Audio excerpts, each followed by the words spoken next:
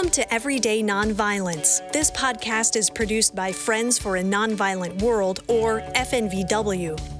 FNVW champions nonviolence as the foundation for effective programs and actions to promote the dignity of every human being.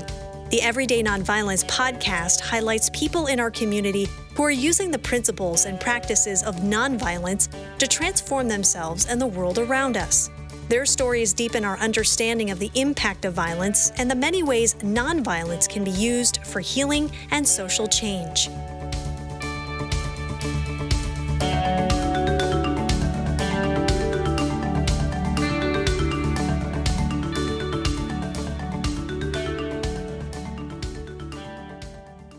Every year, the United States celebrates Martin Luther King Jr. Day in honor of MLK's life and legacy. The gains made by the civil rights movement under his leadership are a powerful example of what can be accomplished through strategic nonviolent action. But how much do we really know about MLK and the nonviolent activism of the civil rights movement? How do we continue to move Reverend Dr. Martin Luther King Jr.'s vision forward in our world today? In this series of short episodes, we'll be exploring the 6 principles of Kingian nonviolence, which were the underlying moral values and beliefs that guided MLK's life and activism. Each episode in this series will focus on one of the 6 principles of Kingian nonviolence. The principle we are focused on today is to avoid internal violence of the spirit as well as external physical violence. I'm your host, Jaren Peterson Dean. Welcome back to our guest, Peter Digitali Anderson, Program Director and the Director of Formation at Peace Catalyst International. Peter coaches peace builders in conflict transformation, nonviolence, trauma resiliency, dialogue skills, and more. He will be our guide as we seek a deeper understanding of the nonviolent principles and practices that were so integral to MLK's life and leadership. It's great to have you back again, Peter. Thanks, Jaren. Glad to be back. All right. What is the 5th principle of Kingian nonviolence? So the 5th principle of Kingian nonviolence is avoid internal violence of the spirit as well as external physical violence. How did King apply this principle in his life? There are undoubtedly a lot of examples of how this showed up in King's life. One of the ones that I like to get into, I think this is somewhat easy to describe, is how King demonstrated this in writing his letter from a Birmingham jail. Letter from a Birmingham jail is one of the most popular, well-known pieces that King has written. And he wrote this while he was sitting in jail in Birmingham during the campaign there. And he's writing particularly in response to a group of 6 clergy from Birmingham who had written a public letter simultaneously supporting what King and the movement were about, and yet really didn't like their disruptive methods and the way they were doing things. And they urged calm, and they urged patience, and they urged allowing things to develop over time. And King could have written a response that just ripped them to shreds. I think there are a lot of places in this letter where we can see King was containing himself a little bit. The things these clergy, these moderate clergy who are supposedly on his side, but certainly not standing with him, really probably frustrated, possibly even infuriated him as someone sitting in jail for his convictions, and he's been working on this campaign for months. He could have challenged their theology. He could have attacked them as religious leaders. He could have assailed their morality or courage.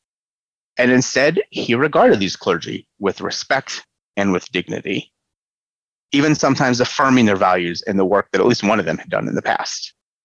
Now, he did that while at the same time still directly challenging their assumptions and responding to their criticisms. He had strong responses to it, which is why it's such a powerful letter. But when he was talking to them and about them, he offered them dignity, he offered them respect, because he did not want to be hateful and violent in his spirit towards them. He chose to call them in instead of violently calling them out. Wow. What does this principle mean to you? This principle is the biggest distinction between principled and pragmatic nonviolence. There are different traditions and different streams of how people come to nonviolent activism.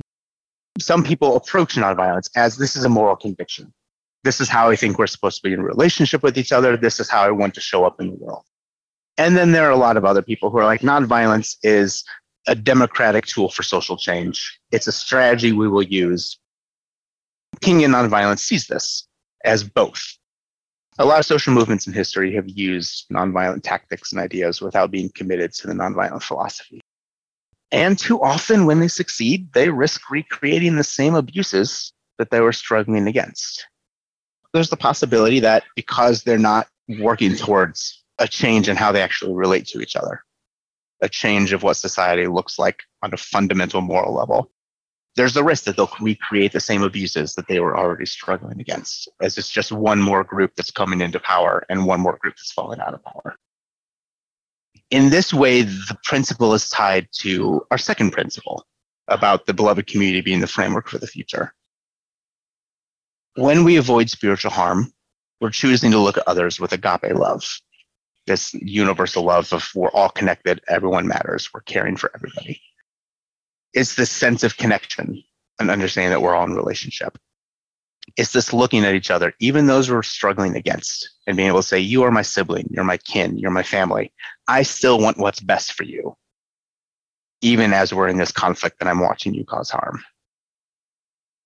Now, that doesn't mean that there isn't a place for anger or rage. We talked about that in a previous episode, because this is so often tied into processes of healing and reconciliation, which is one of the reasons why I think this principle says avoid the spiritual violence. It's not a blanket, don't do it. It's just recognize this is a struggle and we're choosing something else.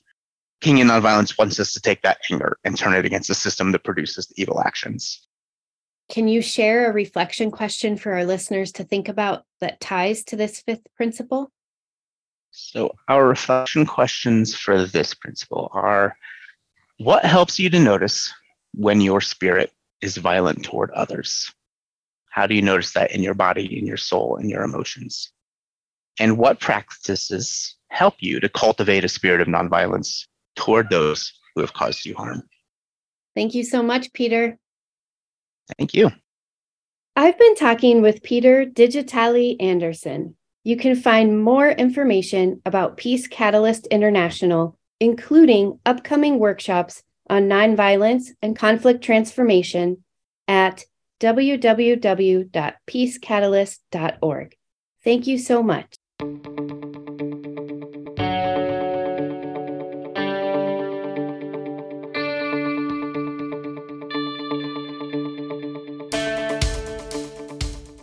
Thank you for listening to Everyday Nonviolence. To learn more about Friends for a Nonviolent World, visit our website at fnvw.org or call 651-917-0383. We hope you will subscribe so that you don't miss future episodes and insightful conversations. Please note that the views expressed in this podcast are those of the host and guest and are not intended to reflect the official positions of FNVW, its staff, or board of directors.